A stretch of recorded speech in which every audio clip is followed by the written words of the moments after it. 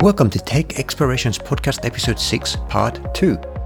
In the previous part of Episode 6, Zafar talked about his background as a programmer and maker, his approach to programming in multiple languages, his software designs, and some of his projects. In the second part, Zaf and I discuss his implementation of the Turing machine based on an Arduino. This is one of Zaf's most unusual gadgets. We also get into prime numbers, Zaf's plans for future projects, and towards the end, Zaf reveals his maker superpower.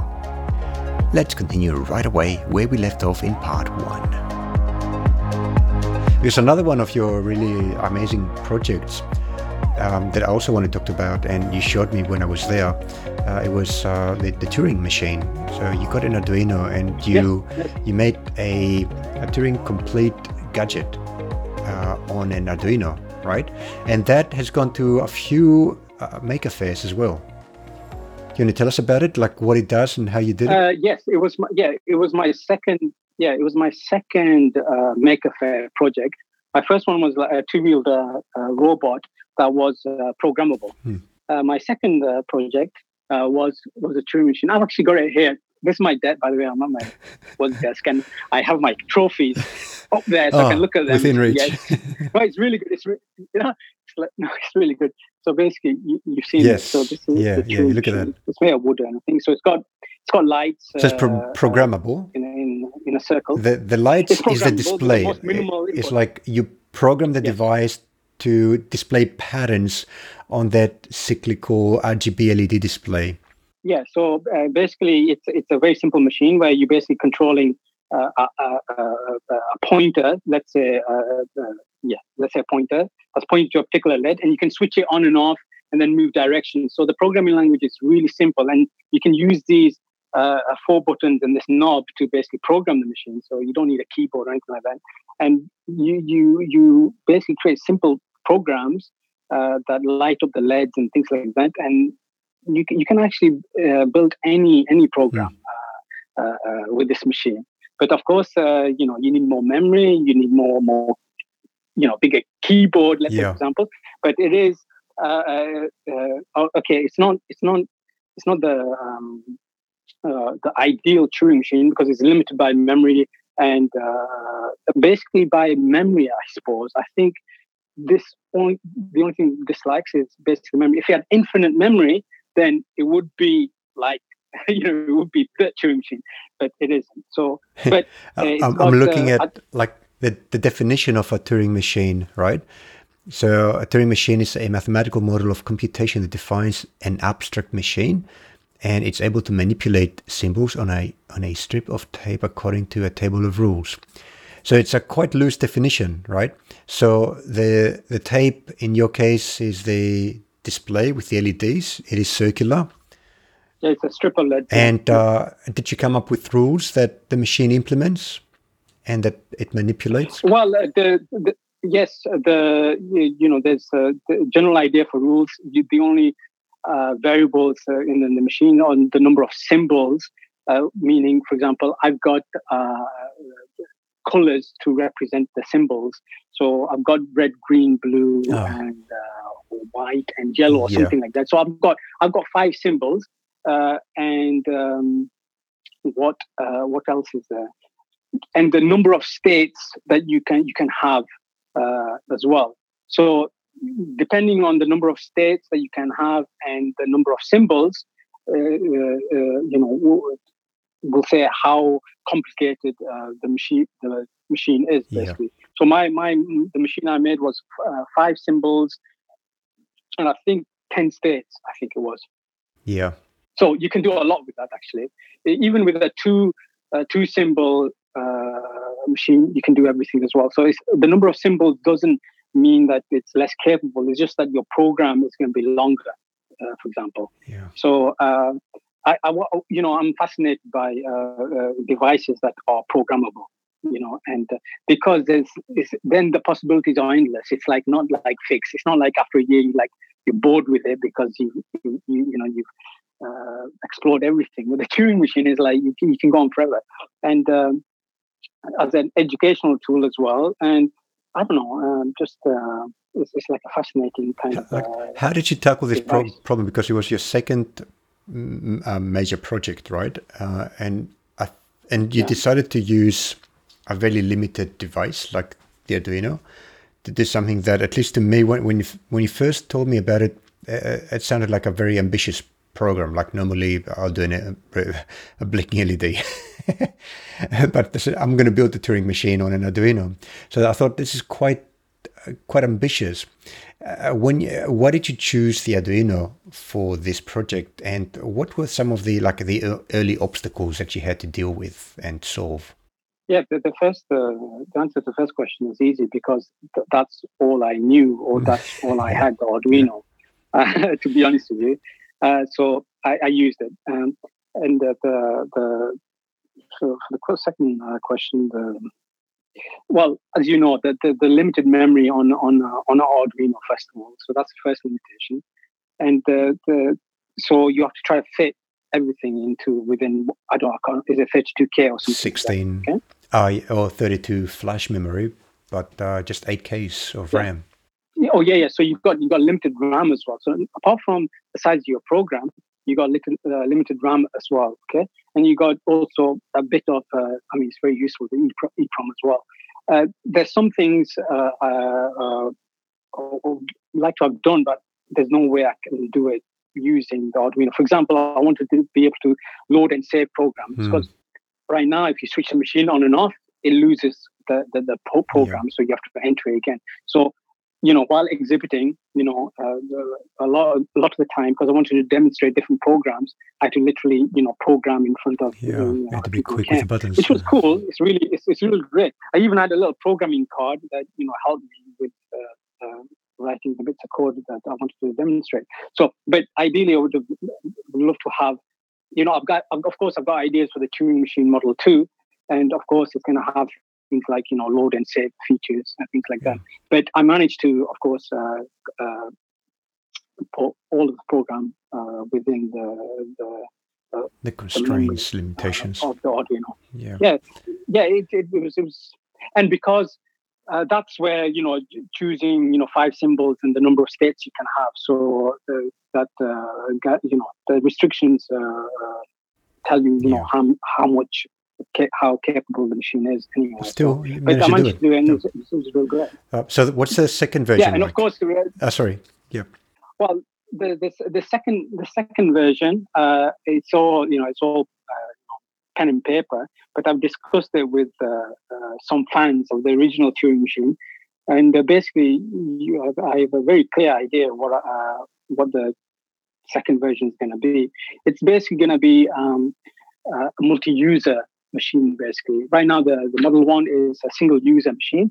The next one, what I'm going to do is I'm going to have 2 controls on each side of a big LED ring. So and right now, I'm using a 24 pixel ring. I'm going to use actually, I'm not going to use a 60. I'm actually going to make a custom size ring with a prime number of LEDs. So something like, I don't know, is 61 a prime number? So anyway, say let's 61. You can find out. And then have 2.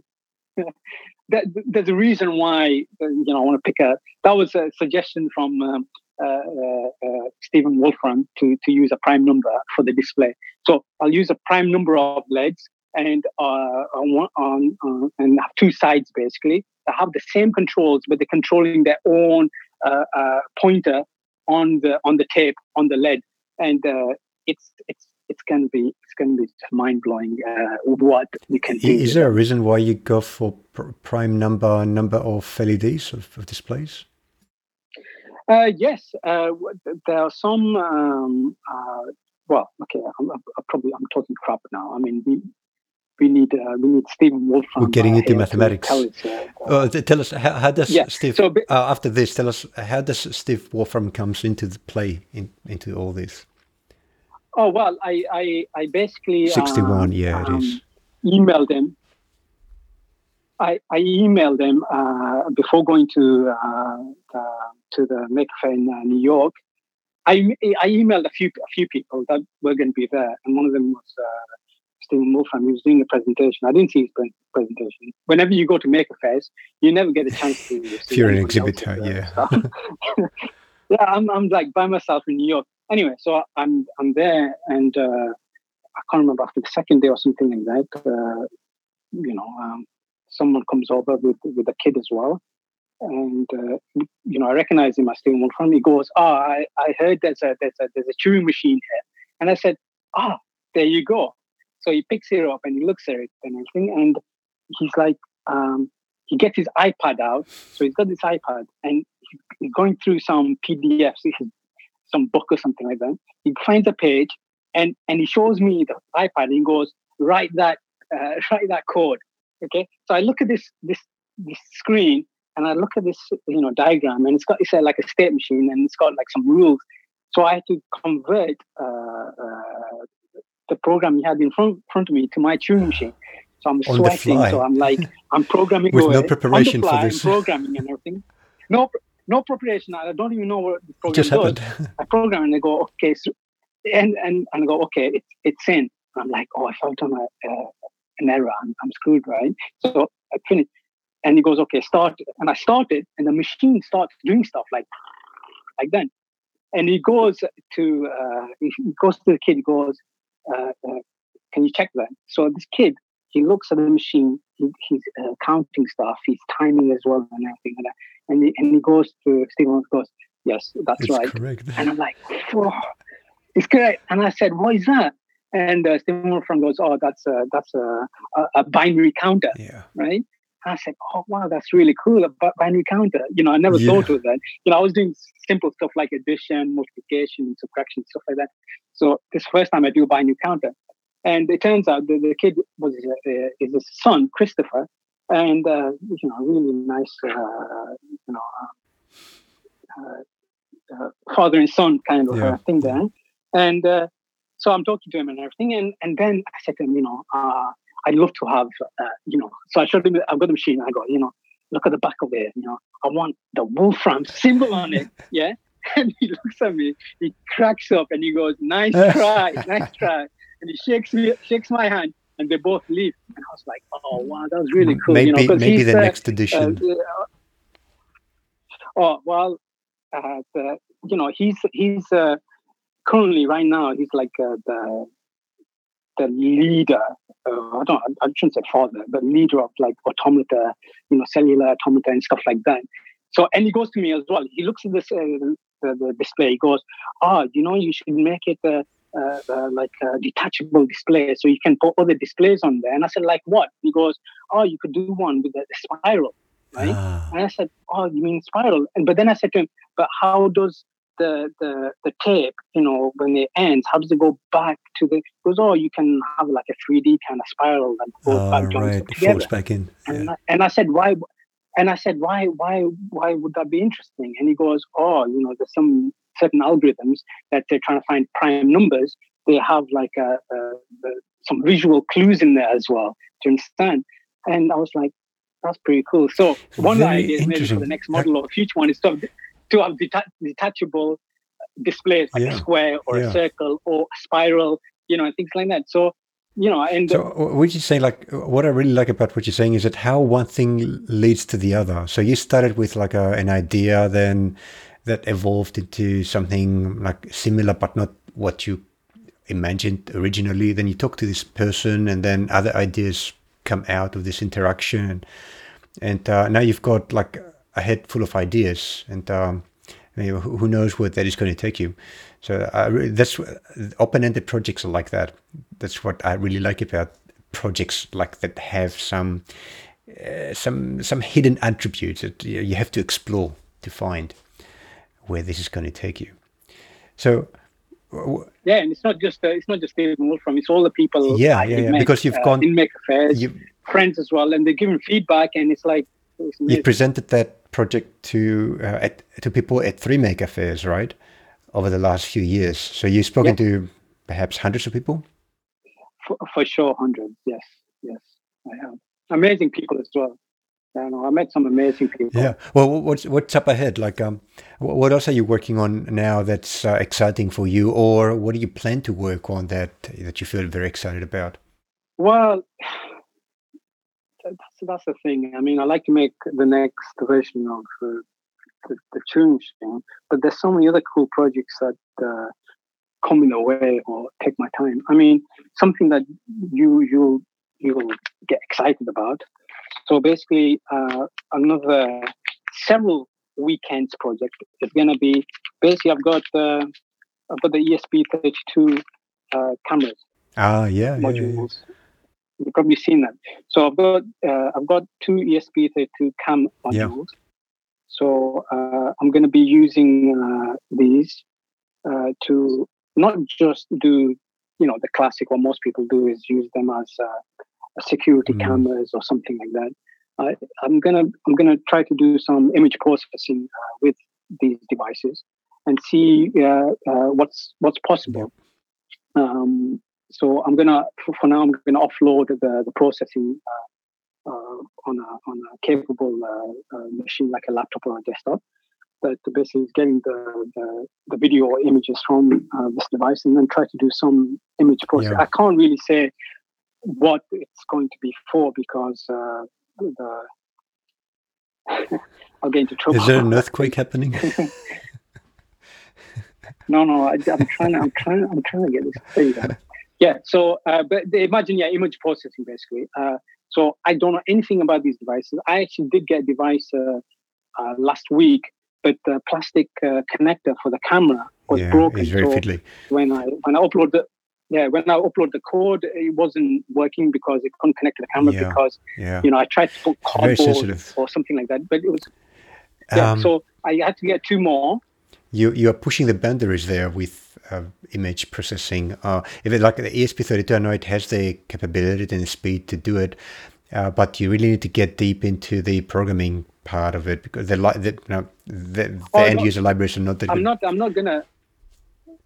I'm not gonna do any image processing on the device. I'm gonna offload it. So you use the ESP32 like a camera on my and then laptop. transmit it like wirelessly, like a Bluetooth connection or Wi-Fi. Of course, it's going to be Wi-Fi because it's got as you know, it's got Wi-Fi built in. So basically, I'm just through Wi-Fi transfer the visual information and then try to extract information from there. So that's my first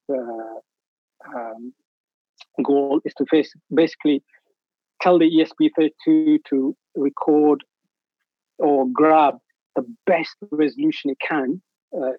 I only care for the still image. I don't really care for video.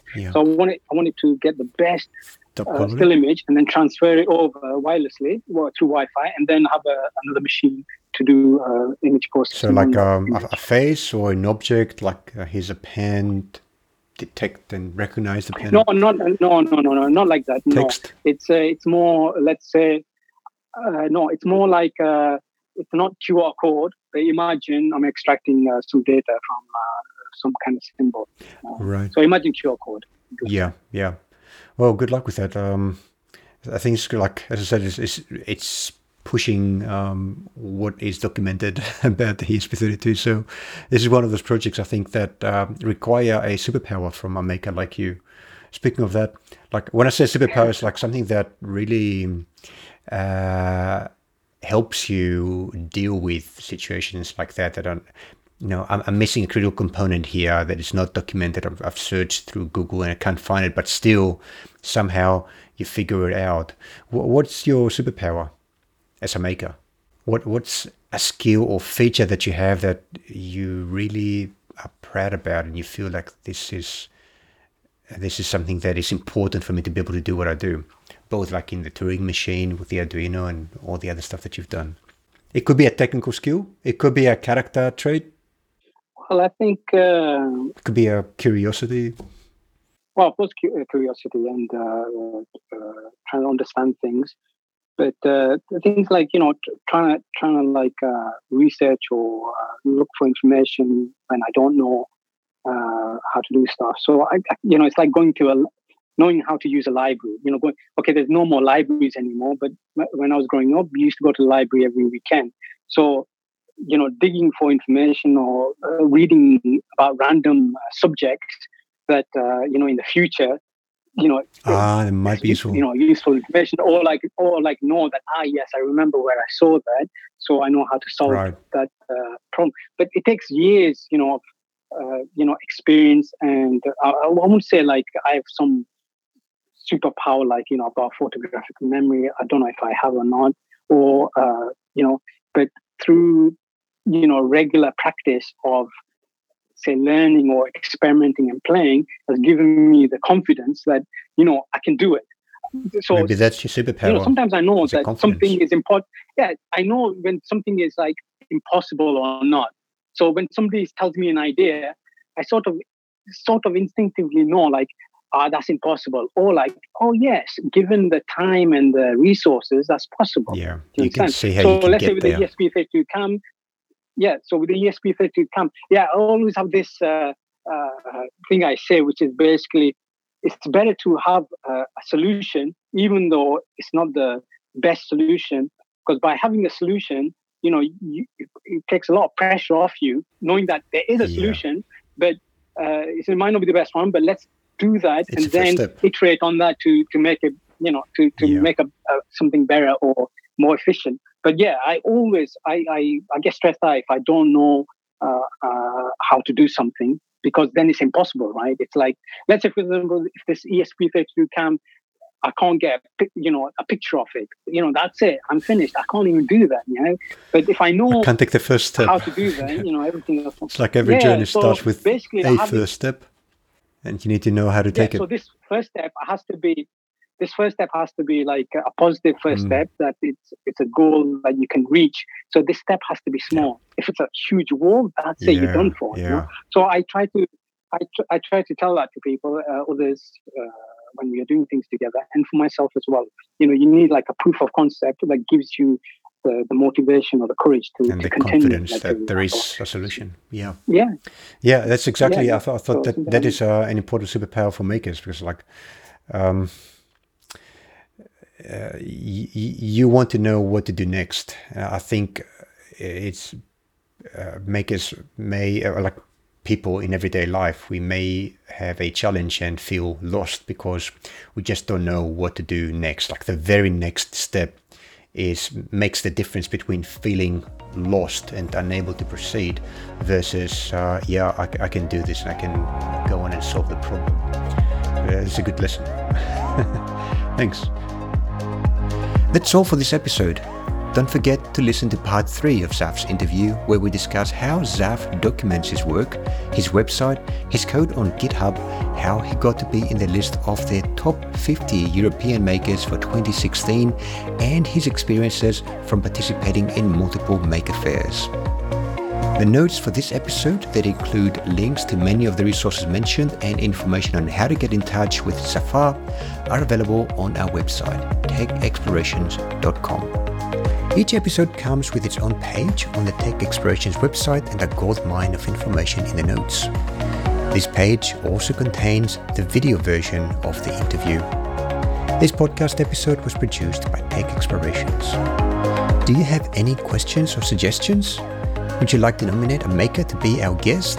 And of course, you can nominate yourself. Please email us at podcast@texplore.com. Subscribe to us on iTunes by searching for the name of our podcast, Tech Explorations.